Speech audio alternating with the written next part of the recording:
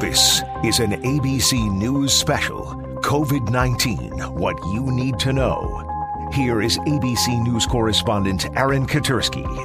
The curve may be flattening, but it took devastating the U.S. economy to do it. More than 6 million people filed new claims for unemployment benefits last week as the country shut down to save itself from coronavirus. That means in the last 3 weeks, more than 15 million Americans have been laid off. Rebecca Jarvis is ABC's chief business and economics correspondent.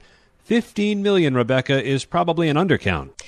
Right. Well, we are looking at more than 15 million Americans who have been laid off in just 3 weeks. And we know that that is underestimating the number of real layoffs. And the reason is people have been trying to apply for unemployment insurance, but the state systems, which are meant to deal with this, don't have the capacity for it. We've heard about the websites crashing. They don't have the personnel to answer people's phone calls. I've heard from people who managed to get through websites at 1 or 3 o'clock in the morning, and that was their only way after hundreds of tries. So we know that these numbers underrepresent the number of people who have lost their jobs in recent weeks because of the lockdowns. And what we're seeing is there's been a bit of a shift where it started with the hospitality and leisure industries, people who worked at restaurants and bars, the airlines. Naturally, those industries were having to let some people go because of the fact that everything was on lockdown.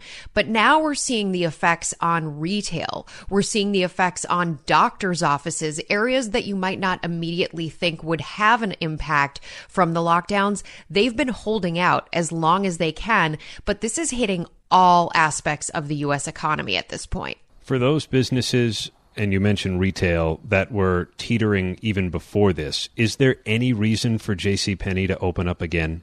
Well, this is the really difficult question because there's segments of the economy, and retail is a big one, that we're already feeling pressure coming into this crisis. And so for the retailers like the JCPenney's of the world who have had to furlough employees and decided to make those decisions, when you look at most estimates, they're not going to bring back all of their employees, even if they do reopen, and many of them will. They're not bringing back all of those employees. And frankly, for a lot of businesses that have learned over the last handful of weeks how to do business more with less, it's something that we've seen coming out of the 2008 recession. It's something that we saw coming out of the recession in the early 2000s. When a company figures out how to do more with less, they continue to do more with less. And add to that, Aaron, the fact that a lot of these companies, when business reopens, they will see a return of consumers to some degree, but how many people are going to immediately go out and start spending money when there's been this great shock to the economy and there's so much uncertainty around the employment picture? How many people are going to really feel that level of confidence to say, you know what, I'm going to go out and spend my dollars again? There's not a lot of good news here, Rebecca. One thing I will say, what you also are seeing, though, in the business community is remarkable resilience. And you're seeing businesses doing things they've never done before. They're getting into areas they've never been in before. The skincare companies that are now creating hand sanitizer because the demand is there for hand sanitizer, but not necessarily for perfume right now. The clothing companies that are getting into the mask business. It is an incredible and remarkable thing to see what these companies are doing, what American citizens are going out and doing for their neighbors and their communities. So as much as we're seeing the worst of what's possible, we're also seeing the best of what's possible. And that does give me hope that people will continue to do everything they can to support each other and especially to support their neighborhood small businesses. Okay, Rebecca, let's hope. ABC's Rebecca Jarvis. With unemployment skyrocketing, unprecedented numbers of Americans do need help feeding their families. Coming up, more about a new ABC News partnership with Feeding America. First, though, our understanding of coronavirus is changing. We knew it started in China, but there's now new research that shows most, if not all, cases in New York, the nation's hardest-hit state, originated in Europe. The research was conducted at the Icahn School of Medicine, part of the Mount Sinai Health System, and we have the scientists with us, Viviana Simon and Harm van Bakel. You trace infectious diseases all the time. What did you find with COVID-19? The genomes that we see here from the cases in New York are very similar to genomes that have been sequenced from cases in Europe. And what that tells us is that the virus has arrived to New York through Europe, essentially. So does this mean there's a separate strain of the virus that infected New York and a separate strain that infected, say, California? No, the strains are all really similar. We can just look at small changes in the genome to pinpoint what is the closest relative. It's like a family tree, and you can see who's related to whom by looking at those small changes in the virus.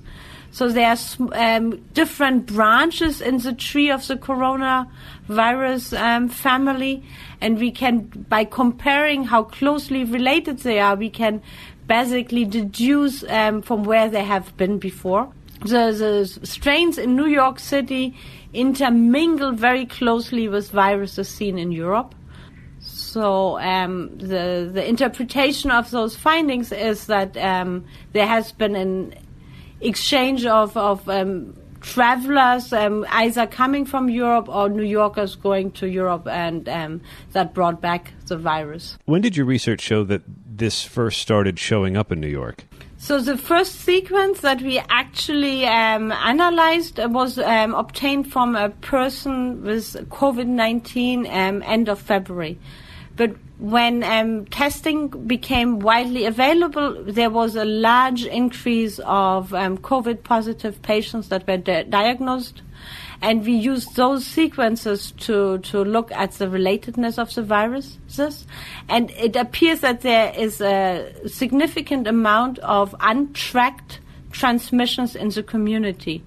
And the most likely explanation for the number of untracked transmissions in the community is that the virus has been circulating in New York City for a couple of weeks undetected. So our analysis suggests that the virus has been in the city as early as late January. So far earlier than March 1st, which is when I think there was the first positive case. Exactly. So it really was seeded here before anyone was really thinking about the kinds of strict measures that are now in place. That's what our data suggests, yeah. I'm interested in how much more you expect to learn about the origin of this virus.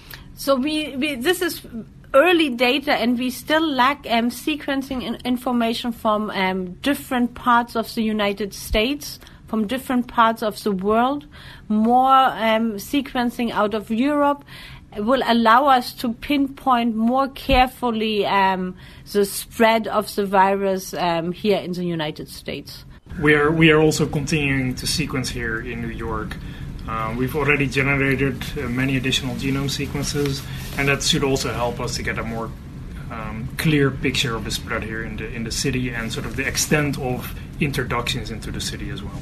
And is any of that contradicting the initial finding? No, we continue to see the same pattern that the majority of cases here are linked to a European origin. Let me pull in ABC News contributor John Cohen, formerly of the Department of Homeland Security, because, John, the European origin of the New York outbreak seems to underscore why the China travel ban really wasn't effective. Well, this study confirms concerns that have been raised by Homeland Security and border security experts over the last several months, that the initial travel restrictions focusing exclusively on individuals who were coming to the United States from China were insufficient.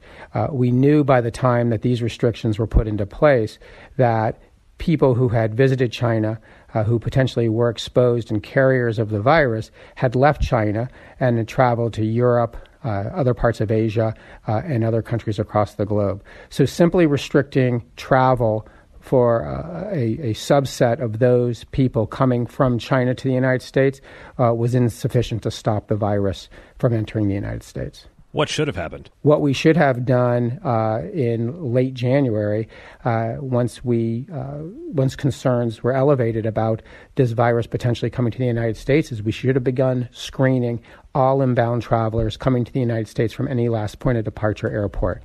ABC News contributor John Cohen, along with Harmban Beko and Viviana Simon from the Mount Sinai Health System.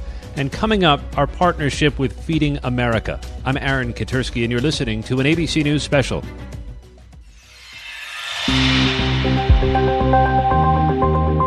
You're listening to an ABC News special, COVID-19, What You Need to Know. Here is ABC News correspondent Amy Robach.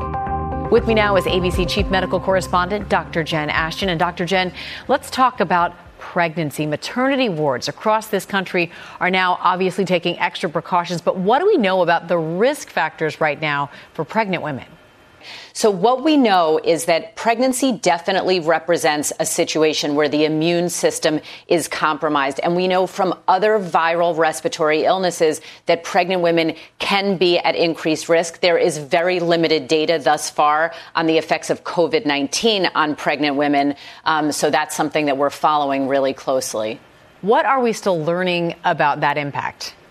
Well, out of the very, very small case reports that have been published thus far, Amy, it doesn't look like being infected with COVID-19 increases the risk for a pregnant woman to get sick. We also don't know, but don't think this happens, that the virus can be spread via blood or breast milk. But again, so much that we still need to really study. You know, a lot of the focus, understandably, has been on women in their third trimester and who are about to deliver. That's understandable. But we have to look at the beginning of pregnancy. And so we don't yet know if women who are exposed to COVID-19 or this new coronavirus are at increased risk for miscarriage or preterm labor. So we really need to take it trimester by trimester. There's some suspicion that they might be, but again, we really need to study this in much, much greater numbers. All right, Dr. Jen, we know you will be sticking around.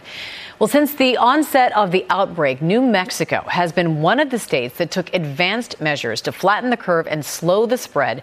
Governor Michelle Lujan Grisham has been at the forefront of that battle, and she's here to talk more about the impact COVID-19 has had on her state. Welcome, Governor. We appreciate your time. And we know just this past Monday, you extended the emergency stay-at-home order to April 30th. It had been at April 10th. Do you believe that will be enough time?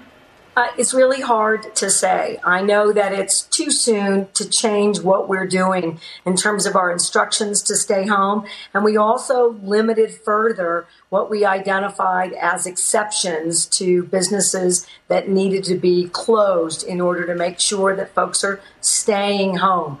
I think the whole country is looking at when can we safely begin to think about moving into going back to work and engaging with our families again. And it's too soon to tell. But April 30th is where we are today, and we're prepared to make additional tough decisions if we need to.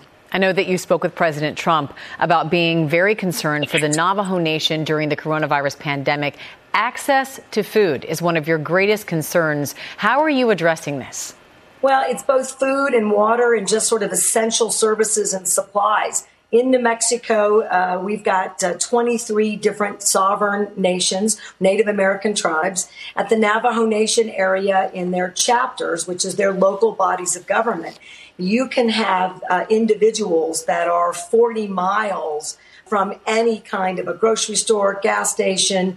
And so we are using the National Guard to set up food delivery stations. We're working on any number of sort of triage centers so that we're limiting needing to come in to get supplies, but we're also not allowing anyone to be in a situation where they don't have what they need to meet a stay-at-home instruction. And it's really tough. This is an underserved population in every state. It's true in New Mexico. All of our sovereign nations, the federal trust responsibilities never been met. They don't have adequate health care and other supports. And so this is just an at-risk population. And we're beginning to see real risks to all of our sovereign nations. So we're doing extra community containment measures and extra supports. And we're working very closely with Indian Health Service to increase testing for every single one of our pueblos and tribes. Yeah, and speaking of all of those big needs you have in your state, do you believe the federal government has been responding with enough so far?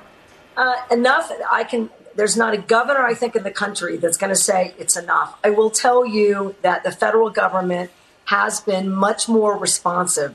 about trying to figure out what we're going to do to adequately serve and protect tribal communities in this state and other states. We're looking at a regional potential operation for Utah and Arizona. The Navajo Nation is in all three of those states. They have increased our opportunity by declaring a national federal emergency for the state so that we can call up more of the Guard. They're making sure that we don't have an interruption in our food supply. They're giving us field hospitals.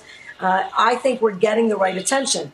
Is any state in a position to have security for food and PPE and related supplies? No, we are not there yet. And I am aggressively working on additional testing, even though we're one of the states that's done fairly well because we got into the game of testing early. But until you can do complete surveillance and testing in your state, you are not prepared to serve your state adequately. And this continues to be a source of significant frustration for me. Governor Michelle Lujan Grisham, we know you are fighting fiercely for the people who you preside over. So thank you so much for joining us, and we wish you the very best.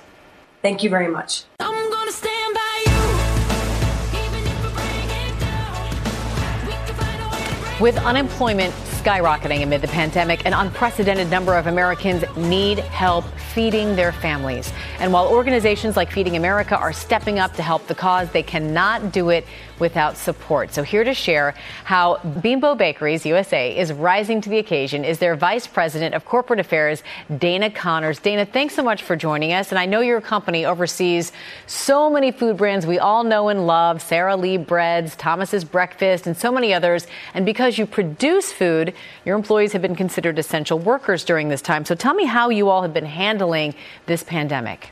Sure. Hi, Amy. It's been a crazy time, as it is for everybody, but we have been operating at Bimbo Bakeries USA with one mission through this entire pandemic, which is to feed America while keeping our associates safe. And it's been incredible to see. We have 20,000 associates, many of whom are out every day in the bakeries, baking your favorite breads and your sweet baked goods, and then delivering them to the stores. So it's been really inspiring and humbling to see these people out every day, just making sure that we're able to get food on the table for everyone in this difficult time. Yeah, it's remarkable. And I know you've had a long-standing partnership with Feeding America. Tell us about that relationship. Sure. With the work that we do, our products are necessities. They're staples for breakfast, lunch, and dinner. And our goal has always been for all Americans to enjoy them, regardless of economics. So, it was only natural for us to partner with Feeding America based on how they are able to help communities all across the country. We have communities, operations in all 50 states, and they have agencies in all of the communities where we operate. So over the years, we've been able to donate on average 20 million pounds of food. That's the equivalent of 20 million loaves of bread each year to Feeding America food banks. Wow, big numbers. And as a part of our Day of Hope, we understand you actually have a big announcement to make. So take it away. Yeah, so we heard firsthand from Feeding America the need that they were facing, both to feed those in need and to the challenges that they had with supply. So we are doing two big things for them. The first is for product donations. So we are going to make sure that during this time, all of our bread, bagels, English muffins, sweet baked goods, bun donations go directly to Feeding America food banks. And we expect this to significantly increase our annual donation by millions of pounds. And we also know that there is an immediate need for financial support during this time. So Bimbo Bakeries USA is proud to donate $500,000 to the Feeding America COVID-19 Relief Fund. This will help with the putting together emergency boxes of non-perishable goods immediately. We've also asked our associates, our vendor partners, our suppliers, our families to donate directly to Feeding America too. And in just a few short days, we've been able to raise thousands, and we believe we're well on our way to donating at least, if not more than $1 million for Feeding America during this time. Wow. Dana Connors, that wasn't just a big announcement. That was an enormous announcement, and so much gratitude for all that you've done and continue to do with Bimbo Bakeries USA. So thank you so much. Coming up next right here on What You Need to Know, Dr. Jen Ashton joins us with the answers to your medical questions, plus one man's mission to feed America, leading the charge to help restaurant workers out of a job. Top Chef's Tom Colicchio is here. This ABC News special, COVID-19, What You Need to Know, continues after this. You're listening to an ABC News special, COVID-19, What You Need to Know. Once again, here is ABC News correspondent Amy Robach.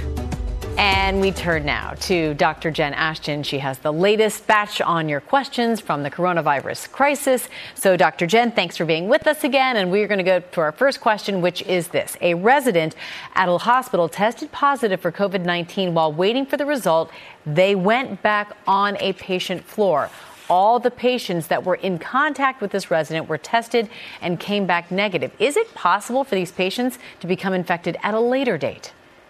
It is, Amy. And the tricky thing here is that just because someone has been exposed to a confirmed positive case is not an indication for testing right now, because we don't know the value of routine testing in people who are asymptomatic or don't have any signs or symptoms of infection. We need to get that information desperately. And down the road, when we have broad, widespread testing of the general population, somehow, some way, we'll be able to find out the value of that. But right now, just because you've been exposed, it's not an indication for testing. All right. And then we now know that the CDC is recommending that you wear masks if you go out. So this question, very pertinent. Do we need to be even more careful to not touch our faces when we are wearing masks, since we might be applying virus particles directly onto the mask? Absolutely. And so you and I have talked about this before. Part of the reason why masks, especially the medical version, is not recommended for the general public is because people are not used to having something on their face. When I do surgery in OBGYN, I'm trained once I have a mask on, once I have gloves on, I don't touch anything that's not sterile, meaning the patient and the surgical field. But the lay public is not used to that. So what we don't want is, even with a bandana, for people to be touching their face more and introducing more viral particles to what really is the danger zone, eyes, nose, and mouth. Right. And there is a tendency to adjust because we're not used to it, or it's, you know, it causes an itch or something. Yeah. So it's something to really be aware of. Yep. All right. Next question. Do we know Exactly. if asymptomatic carriers share any of the same traits, characteristics? For example, do they tend to be from a certain age group?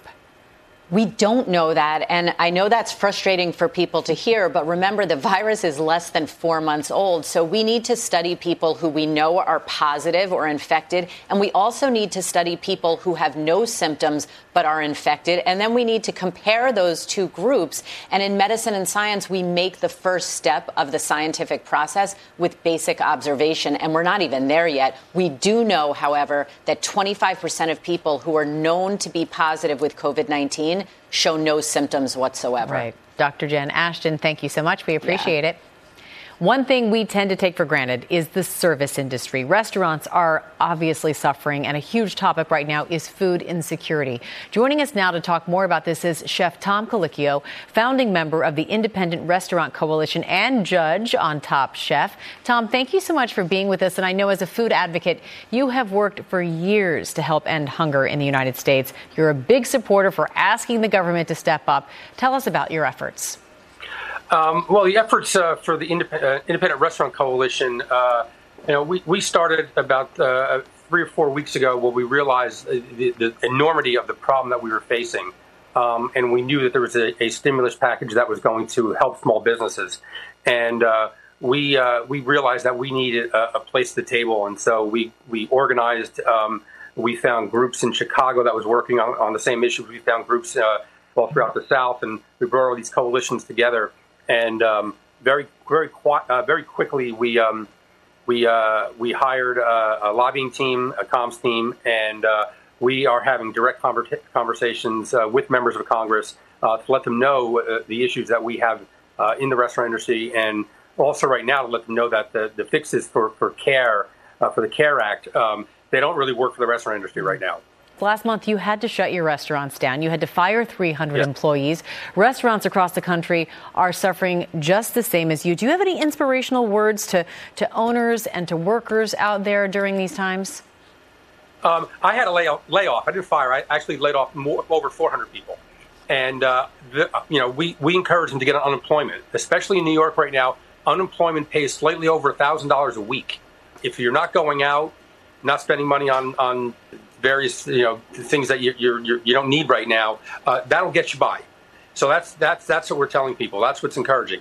In terms of restaurants, we're encouraging people to reach out and try to get this PPP. Even if it doesn't work for you right now, it may change. So definitely sign up. There's also a bunch of other things out there as well that you can apply for. This is going to be tough. This is not going to be easy. I still suspect that at least 50% of the restaurants will not get open. Wow. And then the problem with that is you're going to have a lot of vacancies on ground floor spaces.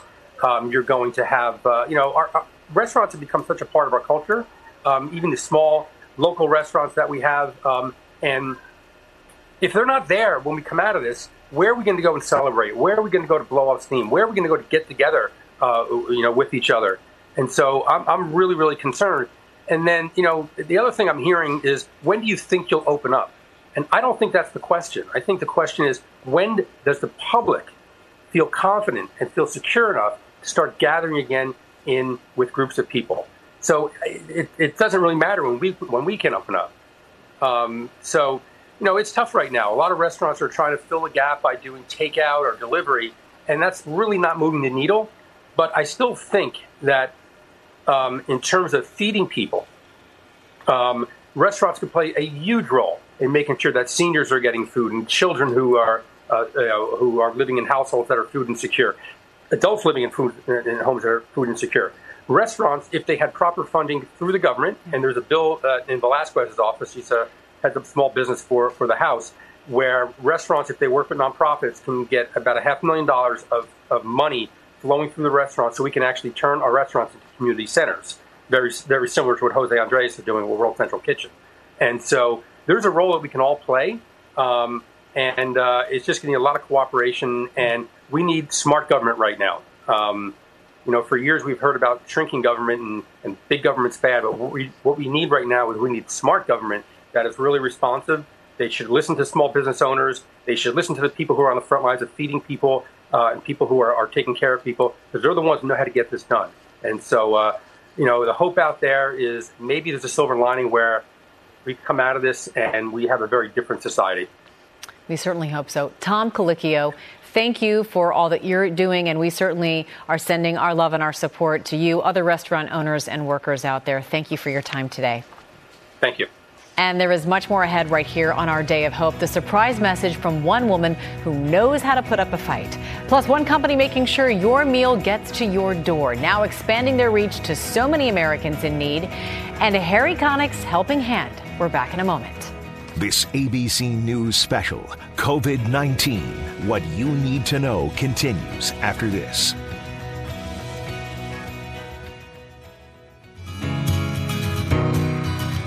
You're listening to an ABC News special, COVID-19, What You Need to Know. Once again, here is ABC News correspondent Amy Robach. Don't you know I'm still standing better than I ever been, looking like a true tsunami. Welcome back to our Day of Hope show. Joining us now is Layla Ali, a longtime supporter of Feeding America.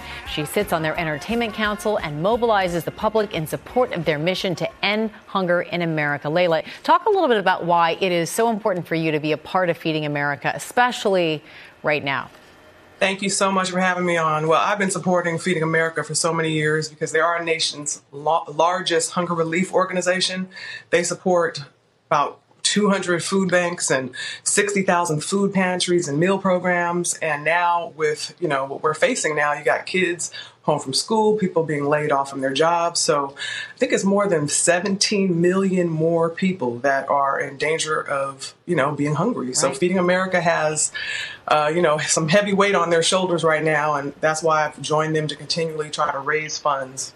I know you are a phenomenal philanthropist. During this time of crisis, so talk about what you've been doing personally to help others and to encourage positivity.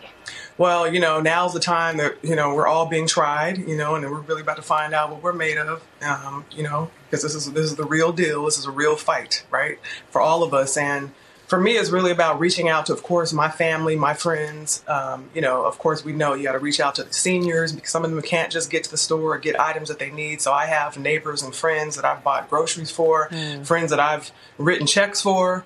So I'm lucky to be in a situation to be able to help people in that way. And just sometimes just calling people. I mean, I think about people who live alone, and are just in the house. I mean, I have my 2 children and my husband, which is amazing, but not everybody has that, so you really have to call, check on, your circle, and everyone has to just do what they can right now. And I also decided to give 100% of proceeds from my organic Layla Ali spice blends to Feeding America, because I just thought that was a great opportunity for me to help people live healthier, in terms of, my spices, but also to raise even more funds for Feeding America. That is awesome, Layla. And you're right. Everybody can do something. And I know your father, Muhammad Ali, was obviously a great humanitarian. You are certainly walking in his footsteps, and we are very grateful that you're doing just that. Layla Ali, thank you for your time, and thank you for all that you do. I just want to say people can go to feedingamerica.org for more information or to donate. That's right. Great. And our Day of Hope rolls on with a company that has partnered with the nonprofit organization, as we were just talking about, Feeding America in a very big way. Here to tell us more about it is the CEO and co-founder of DoorDash, Tony Xu. Thank you for joining us, Tony, and tell us about your company's relationship with Feeding America. It's an important one. It's good to be with you, Amy. Thank you for having me. Absolutely. We started DoorDash really to empower local economies, and we've always been committed in finding creative ways to take our technology and do good in the community. So in early 2018, we launched Project Dash, which takes our on-demand logistics platform to power deliveries from those who can give, such as restaurants that may have excess food on a daily basis, to organizations that really need that food. Our inaugural partner was Feeding America, and since January of 2018, we've been able to donate together 6 million meals. That's incredible. And of course, that DoorDash, that delivery is more important than ever right now during these COVID-19 times. You have a special fundraising campaign you've been working on recently. Tell us about it. During these times, I think everyone can play a very small part, and together we can do very big things. So as part of our Do Your Part challenge, we launched a Instagram Live video stream in which we partnered with celebrities like Kylie Jenner or Stasi, in which they would host a live stream, and for every viewer that watched that live stream, DoorDash would donate a meal to a family in need. That's fantastic. And as part of a part of the very first live stream last week, we're able to donate 2.3 million meals. Wow. And I understand you have a big announcement that you want to make right here today. Go ahead and do it. Today, we're very excited.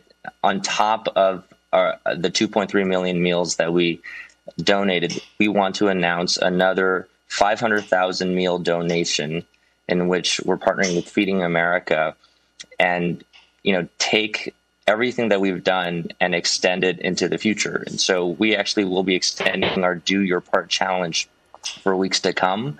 So on top of the 500,000 meals that we're announcing today, we're super excited to be doing the Do Your Part challenge for weeks to come. And hopefully together we can donate many millions of meals. This is fantastic. Tony Xu, thank you so much. You are helping so many people in need, and you're continuing that, I know, for the weeks and months to come. So we really appreciate it during this time and always. Thank you.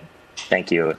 And if you're in a position to give, you heard Layla Ali say this as well, but I'll say it again. Go to feedingamerica.org.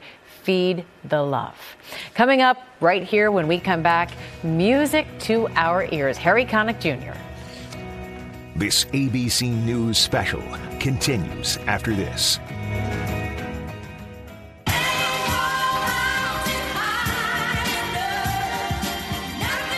For so many of us, it is music that soothes and comforts us in times of uncertainty. And now some of our favorite artists are providing that much needed relief. And today we turn to multi-Grammy and Emmy award-winning musician Harry Connick Jr. I wanted to share with our audience a clip of you at the Ellis Marsalis Center doing what you truly love. What you guys can do to stop that sort of violence that's going on out there and those things that make you scared and depressed is exactly what you're doing right now. You're coming to make yourselves better. You're educating yourselves.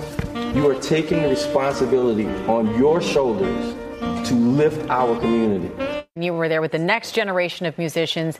You just lost your good friend and mentor, Ellis Marsalis Jr., to COVID-19. Tell us what he would want those students to understand about the importance of music, especially in times like these. As loving as he was tough on us, and he made us learn the importance of craft and ownership and discovery and all of those things. And Ellis would want all of us to continue to keep the standard very high for these young folks. And if we do that and we keep letting them know what's possible, if you believe in yourself and work hard at your craft, then I think he would be very proud. Yeah, and we're going to turn it over to you officially, Harry Connick Jr. with Yes, We Can. Now's the time for all good men to get together with one another. Out of their problems and I'm not their quarrels, and try to live as brothers. Try to find a peace within without stepping on one another. To respect the women of the world, just remember we all have mothers. We just live a better land with the world in which we live. Help each man be a better man with the kindness that we give. I know we can make it. I know darn well that we can work it out. Yes, we can. I know we can't. Why can't we if we want it? Yes, we can't. I know we can make it work. I know we can make it if we try. Yes, we can. I know we can't. Yes, we can't. Great God Almighty. Yes, we can. I know we can't. Take care of all the children of the world. They're our strongest hope for the future, the little bitty boys and girls. We should stand a better land in the world in which we live. Help each man be a better man with the kindness that we give. I know we can make it. I know we can make it if we try.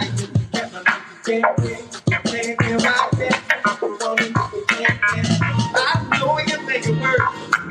I know we can make it if we try. I know we can't. We can't break down Almighty. We can't. I know we can't.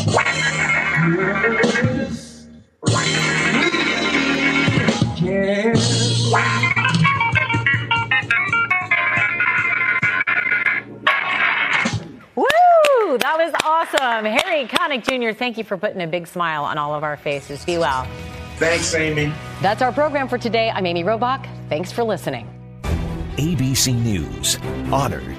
Winner of 4 Edward R. Murrow Awards. ABC News, America's #1 news choice. The first taste of rare bourbon you finally got your hands on.